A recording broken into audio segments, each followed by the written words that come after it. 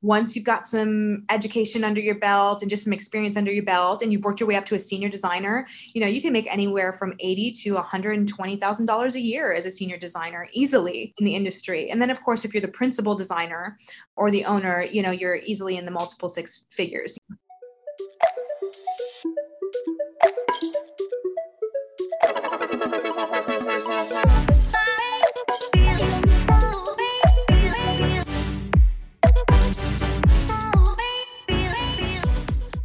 Hey everyone, I'm here today with Lindsey, who is an interior designer. Just before the show, I was actually checking out her website, and Lindsey, you have a beautifully designed website. So it's a testament to your design eye. Everybody should check it out, lindseymurillo.com. I'm saying it Murillo instead of the correct pronunciation of Murillo, but it's spelled Murillo is the last name. So yeah, anybody check out her website. I'm super excited to talk to her today about interior design. Thank you so much for being on the show.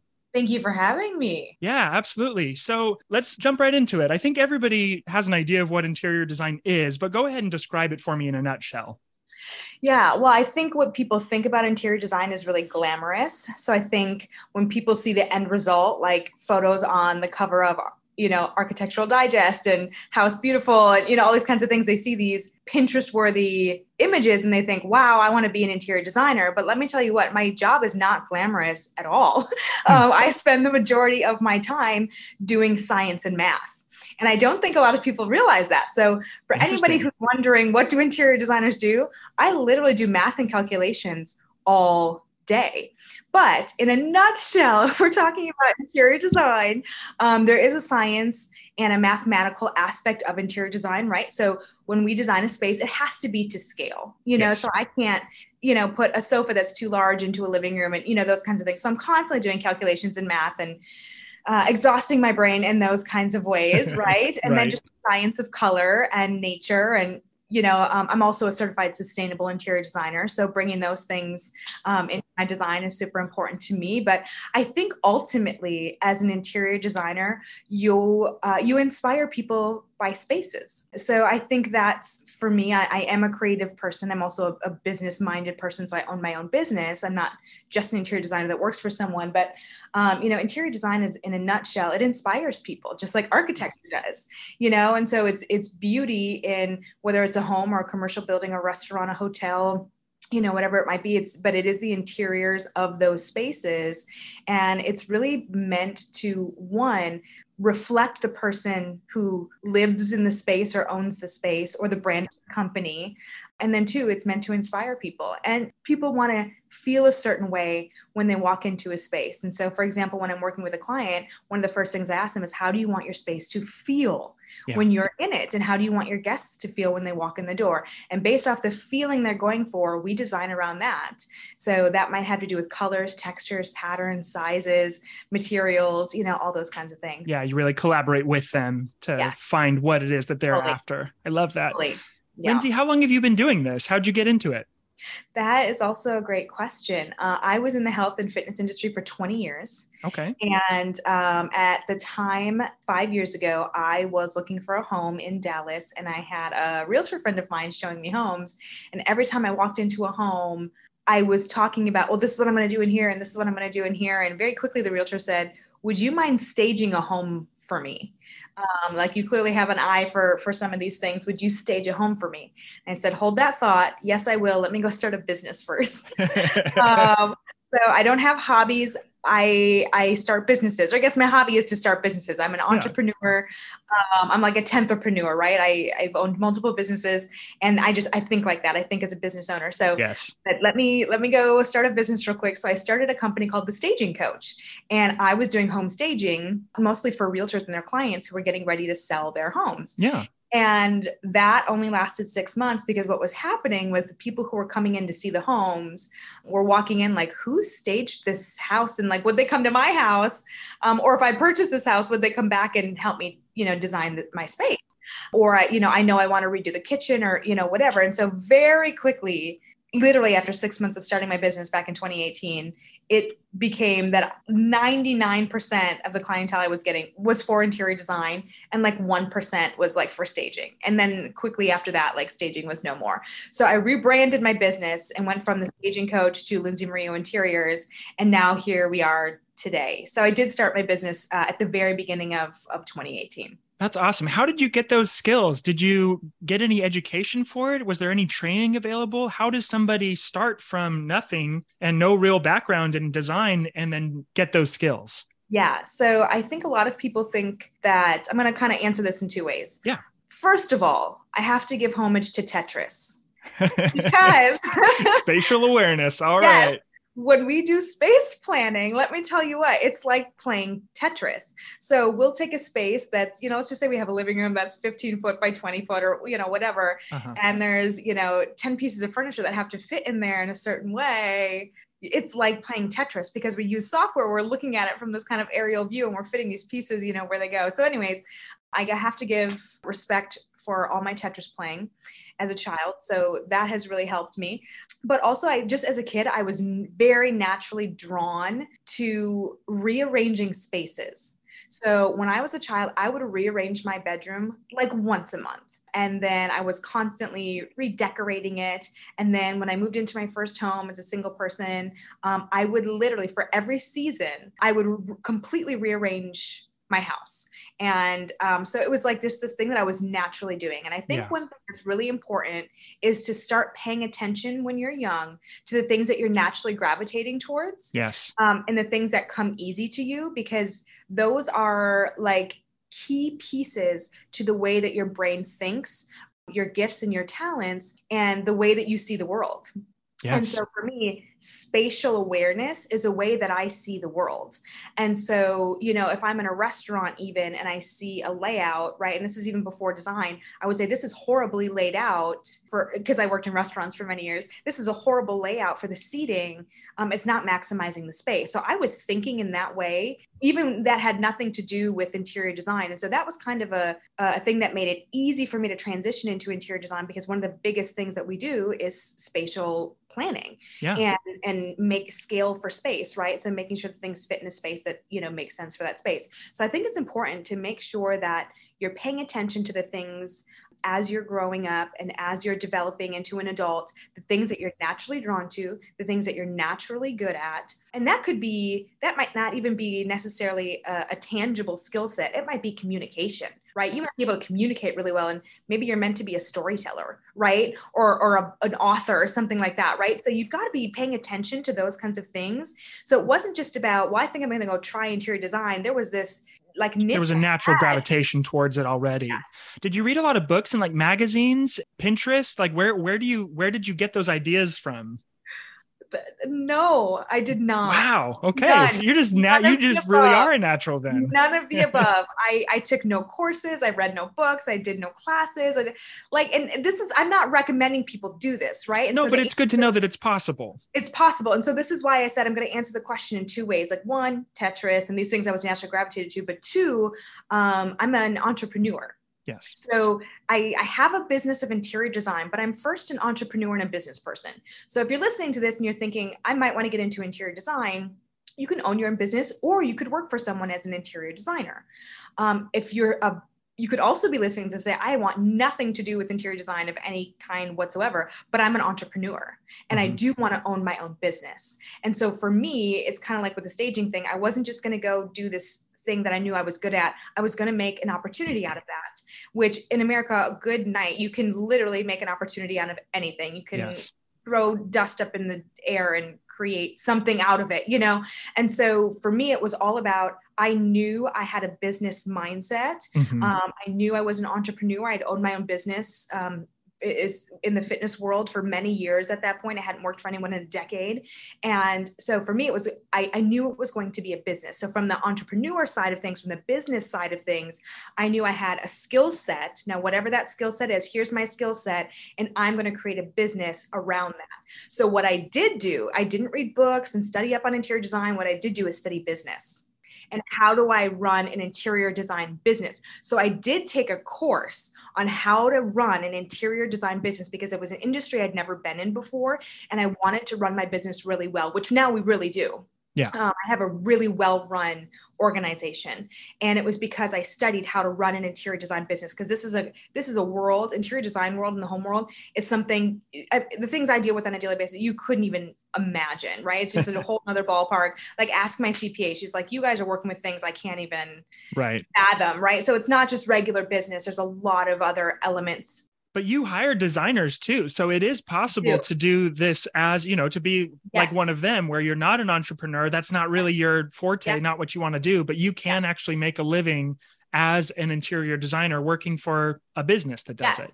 So there's two ways to really kind of work as an interior designer. One, you have a degree. And let's say you're not business minded, but that education and that diploma in interior design, you have skills that I don't have. So when I can't do something myself, I'm smart enough to hire that. So I don't do my own marketing. I don't do my own taxes. I mean, I have an entire team. I have a business coach. I have an entire team around me that does the things in their skill set that I don't have. So as an entrepreneur, I have a business of interior design, and the places that I don't have skills, I fill those in. And so as an interior designer, if that's something that you're considering doing, you can get a degree in interior design. And let me tell you, it's hard to find a job as an interior designer if you don't have a degree and you don't want to run a business, because people like me will not hire you unless you have a degree. Yeah, something to show for it. Got skill sets I need in my business that I don't have. So I'm going to hire those skill sets. And I'm not saying you can't get those skill sets outside of the education. It's just going to be more of an uphill battle that way. It really, really is. It really is. So not impossible by any means. Good night. I run a very successful interior design business, and I don't have a degree and never spent a day in the industry before I started it. Right. Right. So, but then I have several designer friends who are incredibly successful, award-winning, and they also do not have an interior design background, but they have a business background, and they have the sense of mind to hire really skilled designers on their team. Yeah. So there is definitely two ways you can approach that. What tools are you guys using? You mentioned a little bit ago software and a lot of science and math. I imagine that you're doing some 3D modeling and some of that. What would be some good software or specific tools for somebody who's interested to start playing around with, to learn? Talk to me about that. Yeah, there's actually several. So if you go to school for interior design, you're going to be in the AutoCAD world, right? Because on AutoCAD, you can create literally any and everything. That's the highest level, of software that you could possibly use. We use something. So the designer on my team does know how to use AutoCAD. She's skilled for that. The software we use is Chief Architecture, very similar to AutoCAD. It's like the sister of AutoCAD. So we use Chief Architecture. We also use a program called Design Files, where we can put mood boards together, and I can run my business from Design Files, which I like that. I can invoice people. I can, communicate back and forth with clients. So it's a really great portal. But if you're looking to kind of sharpen some skills to create, again, those 3D renderings or some mood boards and things like that, there's things like SketchUp out there, and Honeybook, and there's a lot of other things. Like if you just even Google like interior design software, there are several out there. Foyer is out there, Neo is out there. They're all good, but you're going to have to choose the one that is easy for you to learn. So I tried several of them myself, and my brain doesn't work. Like, I couldn't figure out any of them well enough to create my own renderings that were the level of professionalism that I wanted to present to a client. Right. I hired a designer who could. So my brain doesn't work like that. And as a business owner, I have to acknowledge when my skill set isn't here, I need to fill in for that. But there are several softwares out there available to anybody, and they're very affordable if you're just wanting to start. Yeah. Just to see, is this something? Because I know people, they'll pick up that software and they'll pick it up like that. Yeah. And my brain just doesn't work that way. That's great advice. So Lindsey, let's walk through like a typical Tuesday if you can. I know obviously every day is a little bit different, but really paint the picture for us. What is day in, day out life like, so that somebody can, from a distance, peek behind the curtain and see, would I enjoy my daily life as an interior designer or not? Yeah, that's a really great question. And I think if you are interested in this industry, if you could contact a local designer and ask, I don't care what age you are, how far along you are in your interest level, but if you could ask, could I just sit with you for a day or a week or whatever to see, because there's a lot involved that, again, I think people like associate, because it's a luxury service, right? Like this is a luxury service to hire an interior designer. So people think it's very luxurious and glamorous to be in this industry. And that's not the case. The end result may be, but the work to get there is very tedious. It's very detail oriented. So if you're not detail oriented, this is not the industry for you. If you get bored easily with little minute, constant revisions and changes, this is not the industry for you. So like a typical day, like there's constant communication with clients, right? So the first thing I do in the morning is I get into my emails and I find out, has anybody on my team have any needs from me over the last 24 hours that I need to respond to? Do any of my clients have need of me, or have they communicated back to me anything in the last 24 hours? And then reps and vendors. So when I'm working on a project, right, like there's several different manufacturers, reps, vendors, and showrooms that we're working with to source our products for our projects. And so I may have asked them, for ETAs on all of our products and things. So anyways, I'm just checking my email to find out where am I at communication back and forth on my projects. Yep. Yes. That's kind of the first thing I'll do. Then the second thing I'll do is I'll assess every single project that I have. Again, I'm a very well-organized run machine over here. So maybe we do a different podcast about business itself, but I have a system in place on how to structure my day that I think is incredibly helpful for me. And if I did not have this, I would just kind of be wandering around throughout my day. I wouldn't be efficient. Let's just put it that way. I'm going to pick your brain off mic maybe a little bit at the end of this. I run a very efficient schedule every day, and I know what's on my calendar for each day. So anyways, typical things in the interior design world that you may do on a Tuesday are client communications, rep communications, team communications. Kind of that's the first thing I do in the day. Then what I'm going to do is find out what's on my list of things to do today. So those might include, we're doing design time for a project. So I'm literally shopping projects and products for a client. Finding materials, finding decorations, finding the actual stuff that's going to go in the space. Yep, absolutely. Shopping those items, getting samples where I can and when I can.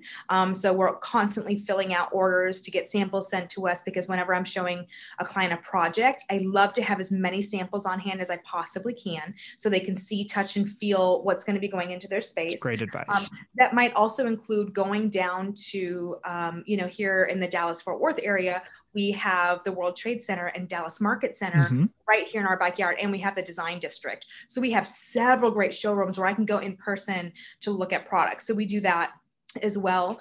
The majority of our shopping in this industry, believe it or not, is online because the showrooms are only so big and they can only carry so many products. Right. And so a lot of times they'll say, this is what's on the showroom, but go online or get the catalog, or we'll send you the catalog. So believe it or not, we source a ton of our things online. Now, when I see something online, if I'm going, okay, I need to really understand what this is about, they'll send me maybe a sample of the finish or the fabric or something like that so I can really understand it. But the majority of when we're sourcing is kind of done through our vendors online. And then we do a lot of custom things. So I'll always kind of check up on my custom products. So I might check in with the workroom to find out how the drapes are going, or if, that sofa that we designed ourselves that is like really, really specific, we might stop into the workroom and see how that's going along. We might have a team meeting about a project. We work a lot with contractors. We do a ton of remodels. So we do site visits. So we'll go into the home just to make sure the construction is going according to plan. We'll chat with the contractors and the subs and the client. So we have meetings constantly. I'm on the phone constantly. So the majority of my day is actually communication and not design. Yeah. The majority of my week. And so it is, again, it's communication with the client, with vendors, with my team, with my clients, constantly. So if you are poor at communication and you're considering being an interior designer, one, work on your communication skills. And two, maybe you don't own your own business. Maybe you work for someone else, because communication is everything, everything, everything. Follow-up is everything, everything, everything. Then once I've done all my communication, now I've got to follow up with wherever that information needs to go. On the 10 different projects that you've got all your fingers in. Yes. So, but we do floor plans and we have several different kinds of services available. So I might also be meeting clients for the first time. I have on my website 2 days a week designated for client calls. So anybody who's interested in new projects and working with us, I have calls on my calendar twice a week. They can sign up directly on my website for a time to chat and meet new clients, potential new clients, and walk their homes and things like that. So there's a lot of different things that we do in a day. And so on any given day, pick a combination of all those things and it's being done. But the number one thing is communication all day, every day. I love it. What about for the interior designers that you've hired onto your team that are doing probably the bulk of the actual designing? How much time do you think that they spend as a percentage, would you say, of their day just doing designing, not doing all the communication and administrative other types of tasks? Probably less than half. Okay, that's fair enough. So much communicating, so much, because again, let's say they're shopping for a chair, right? And that's going in the corner of a large master bedroom. They now have to reach out to that vendor and say, what is the cost? Can I get specs on that? Can I get some samples of the fabric and the wood finish and whatever it is? So even their job includes a ton of communication. Then not only that, but now they've got to communicate to me, here's what I found for the design. Do you think it works? Yes. So it is literally, even they do a ton of communicating every single day. That's fair enough. No, I love that you've really painted that picture, because that's what I would imagine it having, 10 years of experience just in all these different jobs. Most jobs are that. Most jobs are a lot of meetings, a lot of communication, a lot of checking in back and forth with different, all the different stakeholders, vendors, owners, employers, clients, every single person. And that's the work that you're doing that's unique to your position is usually less than half of it, but you can still, enjoy it. So that's really helpful. And I think something unique too that I do on my team is I don't want my designers to be disconnected from our reps and vendors. Yeah. So I actually give them opportunity to build relationships with our reps, our vendors, our showrooms, our workrooms, and our clients. So they're really kind of involved. They're not just here to design. My business is about building relationships. And the Lord told me when I started my business, if you build relationships, I will build your business. And so it's important to me that even the designers on my team also are up to speed with our reps and vendors and all those kinds of things, so that I could send them out to pick up samples or, do things for me that I can't be in all the places at once. So building relationships for them is also key in our company. Yeah, I love it. One more follow-up question to kind of put a bookend to that. Are there any other duties that you can think of that maybe people wouldn't realize as part of the job? Or have we covered it all? Have we pretty much covered? We haven't covered it all. That's a good question. My designers never just sit in their office and work at their computers all day.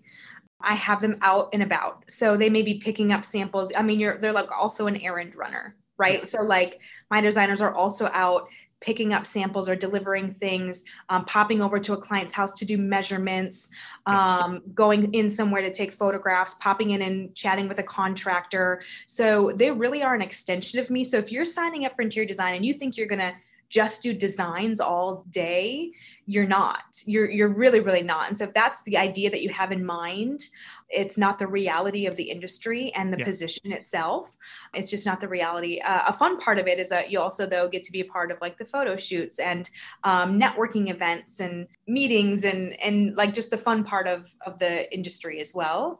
But I'll have to think on that. And if I think of something. No, that's a good answer. I feel like that really answers it for us. So, Lindsey, talk to me a little bit about the business side of it. Talk to me about marketing. How do you find clients? That's a good question. And, I think every designer has got to find what works best for them, because this is not an industry where one size fits all by any means. So I'll give you some examples. I'm not just going to talk about my own business. I'll tell you where I get my clients, but I also am in great communication network with a lot of other clients. So for example, I have a design friend whose father was a home builder. So she grew up in the industry. She came out of the womb like hammering nails and Right. building homes. So she went to school for interior design naturally. And right out of the gates, before she was even 30, has like a 15-person team, because it was just like in the cards for her to do this. So she knew every builder in the industry. She started teaming up with them. She had a reputation that her father had passed down to her. So for her, she's never had to market a day in her life. I have another designer friend who, like me, did not get educated in the industry, but she was a business owner, award-winning designer. She's amazing. But she has just really built her business off of her social media presence. And that has been like where people have seen her, is on social media. And that's where people find her. She's almost like this personality in that realm, right? And so she gets people that way. I know a lot of clients who've just, maybe they started out, graduated, and their parents' neighbor needed some help decorating, or, just things like that. And it just all kind of stemmed from word of mouth. I also know other designers who, they were in parallel industries. Like I have a design friend, she was in the fashion industry for years and years and years. So when she transitioned into design, she was a well-established name. So when she went into design to make homes beautiful instead of clothing, it was an easy transition to her. And she already had this following. And so instead of creating clothes for people, she was now working in their homes. For me personally, because I wasn't in the industry, I didn't have any connections in this world or anything like that. For me, it was creating an online presence and maintaining consistency in my online presence, and just networking and building relationships. So I would say that the majority of my business, people find me online. They've either Googled me, or where I've been recommended on like a mom group on Facebook, because maybe I've worked with someone in that neighborhood. And so someone else is asking in the group, hey, does anybody know of a designer? And a client will refer me, or I'm in there also chatting with people. But the majority of what I do is because I've met people face to face. Yes. And because I have an online presence. Now, for all those designers out there who don't need an online presence, oh, Lord bless you. A lot of them have even started their business before social media was even alive, right? Like, it didn't exist. So they're the only way to build their business was by word of mouth and human connection. And they built the business on there. And now, they've been in the industry for 30 and 40 years, right? So I imagine that my business in 30 and 40 years will be the same way. But today, having only been in 4 years, that's how you have to start, pretty much. Yeah. Usually because of my online presence. Yeah, for sure. Perfect. Lindsey, I want to pick up on something else that you mentioned before. You kind of said math and science, and we talked a little bit about the software. I know for some personalities, they hear the word math and they're instantly like, oh, not for me. Nope, I will never do this. What level of math is actually required? Obviously, you're doing measurements, maybe a little bit of geometry, but I would imagine that the software takes care of a lot of that. Is that right? Or do you have to have kind of a mathematical mind to do this? You do have to have a mathematical mind. So for example, and you know what, there is software that does a lot of the things for us. So let's just say, for example, that I'm in a home and I'm out measuring, and I've got, the dimensions of my space, and I, stick it into my space planner. It's going to tell me the square footage of the space. But now what I need to do is calculate so let's say we're putting either tile or wood flooring down into this space. I need to calculate how many square feet goes into that space with the overage. So, that we always account for 10 to 15, sometimes even 20, depending on the product, amount overage for our products when we're ordering, so that if it arrives broken or if it's damaged, during installation or whatever, we've got some extra that we can work with, especially if it's a precious, item that you need that wiggle room. So I would say, we do a ton of simple addition, subtraction, and multiplication all day long, literally all day. It's constant. But on the business side of things, I also need to calculate my margins, my profits, keeping a running track of my business expenses and things like that. So that math gets a lot trickier when I'm in that. I've taken accounting. I know what that's all about. Yes. So that math gets a lot trickier. So as far as, level of math, that I'm not really sure, because any of it can be learned. Yes. So yeah, of course, geometry and, all those kinds of things. Now, if you're hearing this and you're like, I'm not good at math and this is hard for me, it's a lot of math, but it's not difficult math to learn. Yes. So don't ever feel like, well, I could never do it because I don't have a strong math background, or I haven't taken a lot of math classes, or, whatever. So first of all, it's the same thing over and over again. Yeah, So yeah. We're constantly doing a lot of the same things. So even if it takes a minute for you to pick it up, it is a repetitive equation that you're using to learn, and you can learn it very, very quickly. Yeah, that's comforting. Yeah. Lindsey, you talked a little bit about contractors. How often are you guys pulling like actual floor plans or like blueprints? Are you guys really working in the nitty gritty with that? Or is that something that you kind of cast the vision and then hand it to a contractor? How involved is that process? It's very involved, and Okay. our projects were very, very involved from the beginning to end. So, and talking about blueprints and floor plans and things like that, so when there's let's just talk, new construction for a second, right? Sure. So when there's new construction, you've got the designer, you've got the architect, and you've got the builder. So, we're casting vision for the space. We communicate that after several meetings with the clients to the architect, and the architect then creates those plans. And once everybody signs off on those plans, then those get passed off to the builder to execute those plans. Let's say a client already has blueprints for the home, the architect has already created the blueprints and the floor plans. We'll come in and we'll a lot of times edit those, because a lot of times architects and builders, they're not thinking with the client in mind. They're just thinking, I know how to create this space based off of the maybe specs that you've told me. You want this many bathrooms, this many bedrooms, this many living spaces, and whatever. And they can create it off of that. But they're maybe not thinking functionally for the client, how they're going to live day to day. And that's where we come in. So I like to ask my clients very specific questions about how they live on a day-to-day basis, especially if they've got a large family like yours. Yes. And there's a lot of people using those spaces. Those need to be multifunctional. They need to be able to transform and morph into something from day to night, from, just our family to holidays, entertaining, and, those kinds of things. Right. The architect and the builder doesn't think of those things. So that's where we really come in. So we're very hands-on from beginning to end of the project. And yes, we do deal with floor plans and architectural plans and things like that. Now, we are not architects. So if you come to me and you say, I want an 8,000 square foot home, we legally cannot create those spaces for you. The city would not sign off on those, right? Because we are not architects. So for something like that big of a project, there's always going to be an architect involved. Mm-hmm. But yes, we do work very closely with the architect and then the builder or contractor to execute those plans. Interesting.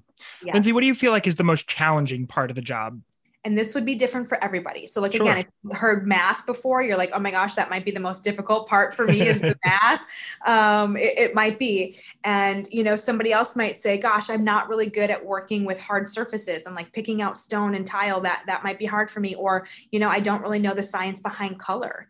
And I mean, color is a science. Yeah. And I might not really know that. And so I really struggle with that. And again, there's ways that you can learn those things.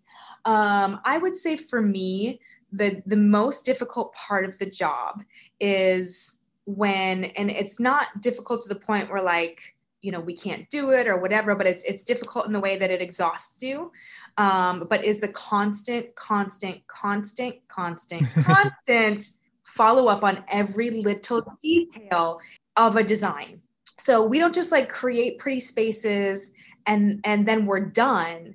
The execution of those designs is so detailed down to the inch, literally, that the follow-up on all those things is so precise. And so it's just very exhausting because again, it's not just, well, I've chosen something and now it's here. It's, getting it there, making sure it's in good condition, getting it into the space and all the logistics of a design and a project. The logistics of design and project it's so much more than just, we've chosen all these items and these are going to look great together. You've got to put them together. So again, it's not difficult in the way where it's, we can't do it, right? We do it every day, but it's the most exhausting part of what we do.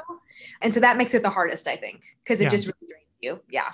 Let's answer the other side of the equation. What's the best part of your workday? What do you look forward to the most? The design. No, I think for me, the best part about my day is when I'm first starting with a client, I make sure to spend we do a minimum of 2 weeks, like introduction. Like this is me getting to know you and what it is that you're looking for. I have an 18-page, 80-plus question questionnaire I have every one of my clients fill out because I really want to get to know the client so that when I go to put the design together, I feel like I can really grasp the vision they're going for. So the favorite part for me is then when I go to present that design and the client is like, you nailed it. Like you are literally on the inside of my dreams and my mind right now. Like there's no way you could have known some of these specific things that I didn't think to even bring up that are. I love it. So it's like a psychology puzzle almost. You get It to is. really dig into It what is. makes people tick. I love it. Yes. And so it's funny that you say,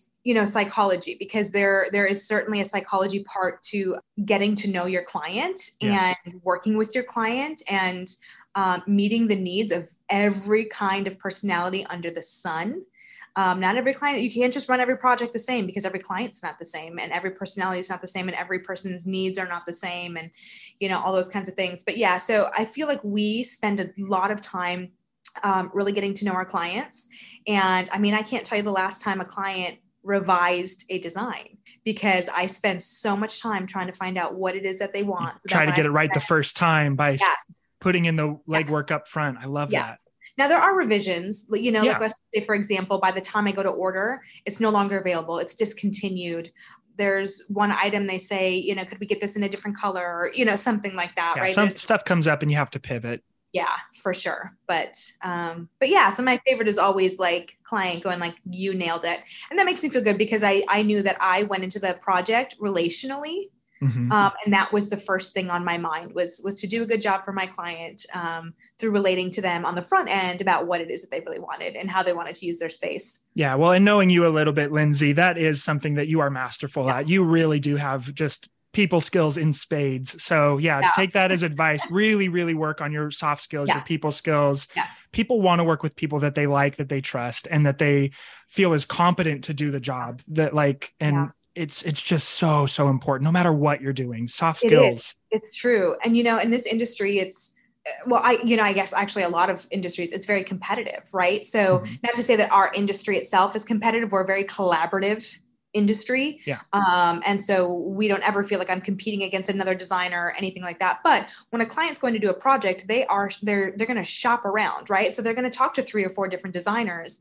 And I'm going to tell you what, I'm never going to be the cheapest one. Never. I'm never going to be the cheapest one. As a matter of fact, we're probably usually the highest one. But people hire me because of me and because of the way I made them feel during our initial conversation. Mm-hmm. And again, I have a really well-run business and they recognize that immediately. And when I talk about the amount of time that we're going to spend up front talking about their project and getting to know them, I think that's something that probably not a lot of people are doing. I don't care what your industry is. Right. And it separates you from the pack. For sure. Yeah. So I only have a few questions left because I feel like even though I have a long list of questions, I feel like we've been able to answer them. So many different ways. Let's see. Talk to me about the stressful aspects of the job. We talked about like what's the constant communication. How do you deal with the stress of the job? This is actually an incredibly high stress industry.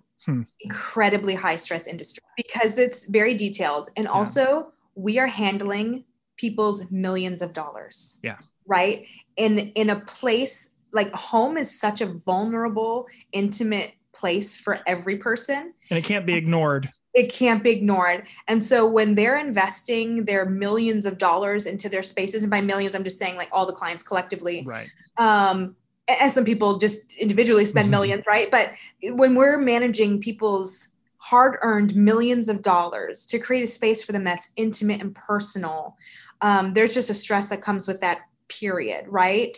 Because you want to do a good job for them. But every aspect of our business is actually very stressful. So I talked about the math, several times now. So this is what's stressful about the math. So let's just say that we've calculated how much product that we need, for a home. If I get that calculation wrong and we don't have enough and we've ordered it and we get it in and they're installing it and there's not enough, I've backed up the project. I've cost the client more money and time and perhaps out of their home, right? Like they're being kicked out of their home during a renovation or something.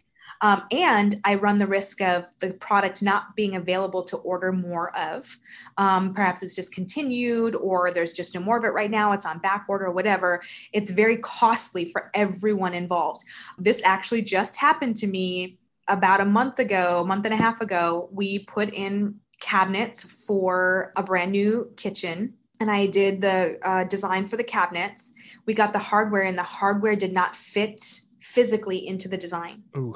And I had to have the cabinet fronts remade out of my own pocket because the measurement that of the knob that actually touches the cabinet, there was no way for me to get that measurement. Wow. They only will say the knob is 1 3/4 inches long, but there was no way for me to get the measurement of the little tiny part that actually touches the cabinet that gets screwed in. Well, that didn't fit in the cabinet fronts. So out of my own pocket, I had to pay for all the cabinet fronts, the drawers to get redone so that these could fit. So math is so important. And it was a risk that I took to not know. And there was no way I ever thought that it would not have fit in there. Right. And I guessed wrong. And it was costly to me. So we're hearing measure twice and cut once, that over and over and over again. Measure a million times and then, install once, cut once. But that is a very stressful part of the job.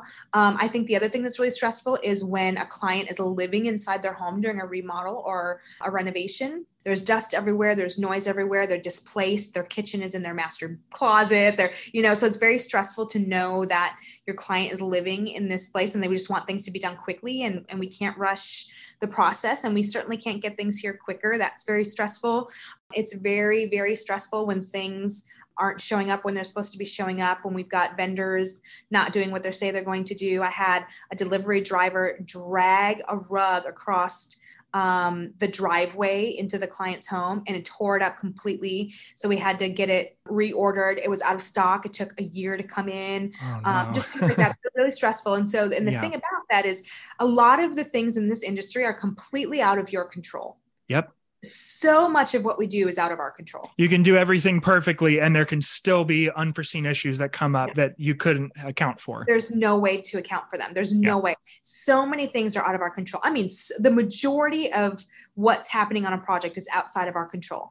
And guess what? Right now, in the environment we're in right now, 8 times out of 10, it's going wrong. It's horrible. It's a very stressful industry to be in right now and dealing with clients. And then you've got clients calling you who, they say that, things are showing up broken. And now you're having to reconcile all these broken, damaged things and things like that. So anyways, there's a lot of stress in this industry. It is a very, very stressful industry. I have great boundaries on my time. Once 5 o'clock hits, I'm not working beyond that. Right. I have very strict boundaries on my time. I'm not going to work on the weekend. You're not going to call me at 6 o'clock. And I let my clients know that up front because it's so stressful that I have got to decompress at the end. Because if you didn't set those boundaries, it would be a 24/7 job 20%. Because there's always something more to follow up on. There's always something more to do. Yeah. So it is actually a very, very stressful industry. And not only that, but again, even when you're handling products, it's just stressful to have kind of things in your ownership, that don't really belong to you, and just things like that and carrying them around in your car and driving around with them can be stressful. So it is a very high stress industry for sure. Well, and being the one that owns the business as well, there's that extra added bit of liability and all this stuff that comes with that and responsibility. I take on a lot of liability. So you got to make sure you've got good liability insurance. What % of people do you think are self-employed or have a company where they hire other people? And what % do you think actually work for someone else? Do you have any sense of what that grid looks like? Yeah, I do. I would say probably 20% are business owners. Okay. And 80% probably work for someone else, maybe 30-70. But I would say that the majority of interior designers are creatives. They consider themselves a creative. And an entrepreneur is usually not. So a designer is usually highly right-brained. And a business owner is either very balanced or more left-brained. So I would say that the majority of interior designers work for a company and do not own their own. Perfect. Lindsey, let's talk about money before we finish up here, because that's an important part of the discussion. What do you think is a realistic compensation range for somebody who's just starting out, early career? And then what about middle career? What's possible late career? Can you talk to all three of those? And this is, of course, going to be different whether you're working for someone or you are running your own business, right? So there's differences there, but I would say just kind of maybe industry average. You may start, let's say you're fresh out of college or you're new to design or you don't have a lot of experience. I would say fresh out of college, you could probably start around $40,000 a year as a full-time designer somewhere. 50 if it's a really well-known bigger company, they would probably start you out around 50. So that would be kind of like your junior designer pay. Once you've got some education under your belt and just some experience under your belt, and you've worked your way up to a senior designer, you can make anywhere from $80,000 to $120,000 a year as a senior designer easily in the industry. And then of course, if you're the principal designer or the owner, you're easily in the multiple six figures, for depends on how much business you're bringing in at that point. Yes. It's a lot more about that, I would think. Yeah. And so on my team, I do something actually really unique on my team, is I don't just have a yearly salary, but I have the potential for growth that's limitless as a business owner. Yeah. And I want my designers and anyone on my team just to have that same sense of ownership. So I actually offer a yearly salary plus commission, and any project that they bring to the table, they can make a percentage of, so that they also have the ability to grow their income and think like a business owner in that way. And really they can make as much money as they want. And probably keeps people on your team too. Yes. I don't know anybody else doing that in the industry. I've never even heard of someone in our industry doing that. I'm not saying that they're not. No one that I know like it's rare. Yeah. Doing that. Yeah, it probably is. But again, I'm an entrepreneur minded person. And so I want to give opportunity to people on my team to be able to think like that as well, and to train them up into that and to think like that and take some ownership, because I think that can be exciting for someone, especially someone new. The designer on my team, she's only 24. So she's very young, and she has the opportunity to easily double her salary, and it wouldn't take much. Yeah.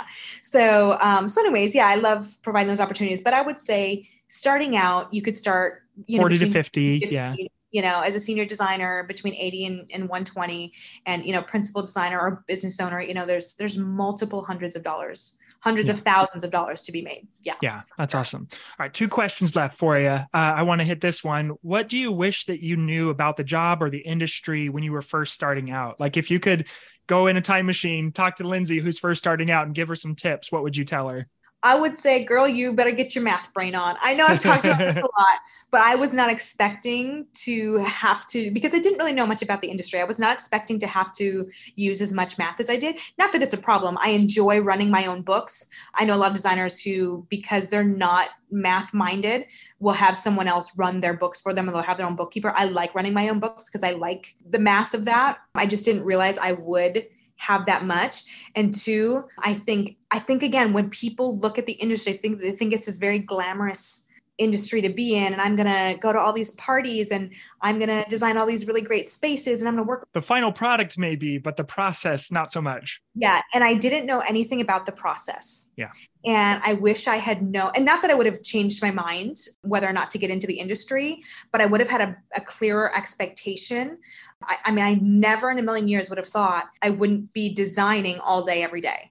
Yeah. I just thought, I'm going to get into design so that I can design all day, every day. That's not what it is. Yeah. Well, and that's the point of this podcast. That's why we're doing a peek behind the curtain, trying to get an idea of like, oh, this is what you're doing all day. And it doesn't necessarily steer you away, but if it does, that's probably a good thing, because then and you don't have to waste all that time and energy and resources. Yes, 100%. If you're not ready for the responsibility of this industry, don't get into it. Because here's the other thing too, is you've got to be ready to take on responsibility for a mistake that you've made that's very costly. Yeah. Big projects. Huge projects, right? So like if let's just say you're in a designer and you're on a team, and your principal designer or the owner of that company is relying on you for measurements of a space. And let's say you get that wrong and it costs the owner $5,000, you better be ready to like take responsibility for that, Mm-hmm. So it can be, there's a lot on your shoulders in this industry, a lot weighing on your shoulder, especially the owner of the company. And there's a lot of liability involved with this. Like I said, we're managing people's millions of dollars, and it's weighty, right? It's a heavy responsibility to have. You've got to be ready for it. This is not a fluff job. This is not, there's nothing floofy about it. There's nothing like dreamy. It's almost construction adjacent in a way, you're kind of doing that, like it isn't construction, but it's kind of a lot of the same skills that go into it. And then, but obviously you're bringing the design eye, the finished product, that's interesting. Yeah. Interior design is also not DIY. right? Yeah. So, like, I don't do a single thing myself. I don't hang a picture myself. I don't hang a mirror. I don't put up your curtains. I don't do anything myself. We hire everyone for everything. So if you're a DIY person, like, and that's something you really want to do, you're not an interior designer, you're a DIY influencer. Yeah. And like, go start Which is totally okay, but it's different. Yeah, it's totally okay. It's 100% okay, but it's very different. So we don't do a single thing ourselves. I don't hammer anything. I'm not stripping wallpaper off walls. I'm not painting anything. I don't do I don't do any of that. Now there's a very physical part to my job when we're managing products and things like that, and we're inspecting things and all that, and when we're doing installation days and stuff, but we are not DIYers. And if that is a niche that you feel like you have, and then go be an influencer and a social media personality as a DIY person. That's not interior design. None of us do any of those things ourselves. Yeah. Awesome. All right, Lindsey, we made it to the finish line. So I've got my final question for you. What's the best practical advice you would give to someone who wants to do what you do? Let's say a college student, 20-year-old is coming in to your office and is like, hey, is this for me? What advice, what resources, books, anything? What would you give to them? So two things, and I had mentioned one of these earlier, is if there's a local designer in your area who will let you kind of do like a little mini, like 1 week internship, where you can really ask questions about the day to day. I think that's crucial, because I think a lot of people get into name the industry and it's not what they expected. And then they end up not using their degree because they got into something they didn't know. And then two, I would say figure out whether you want to own your own business or you want to work for someone else, because those are two very different avenues. And if you realize I really do want to work for myself, then you've also got to go heavy hitting. Like, let's say you're in college, heavy hitter on the business classes also. And you may even want to do a double major, right? Where you're getting a business degree and an interior design degree, because there's so much, if you're owning your own business, like you own a business, right? Yeah, you're wearing two different hats at least. Yeah, right. Like, we're not talking about like, oh, I did a little project and they're going to Venmo me, right? Like, that's not what this is. You've got to pay sales tax and franchise tax and income tax and employee, like, right? So like, when you're really owning your own business, you got to learn how to pay yourself and pay your own taxes and all those kinds of things. So it's a lot more involved. So if you are wanting to have your own business, you also need to be business savvy. You cannot just think that you're going to do this as a hobby working for yourself and be successful. Now, if you really just want to do this as a hobby to make some extra money, okay, that's another thing. But if you want to be a serious business owner as an interior designer, get some business classes under your belt for sure. Great advice. Lindsey, thank you so much. I think this episode is going to be great. I can't wait to release it. Yes. Well, I have a question for you. Sure. Based off of our conversation, if people asked you, I'm considering being an interior designer, what do you think? What would you advise them? You're asking me how well I paid attention.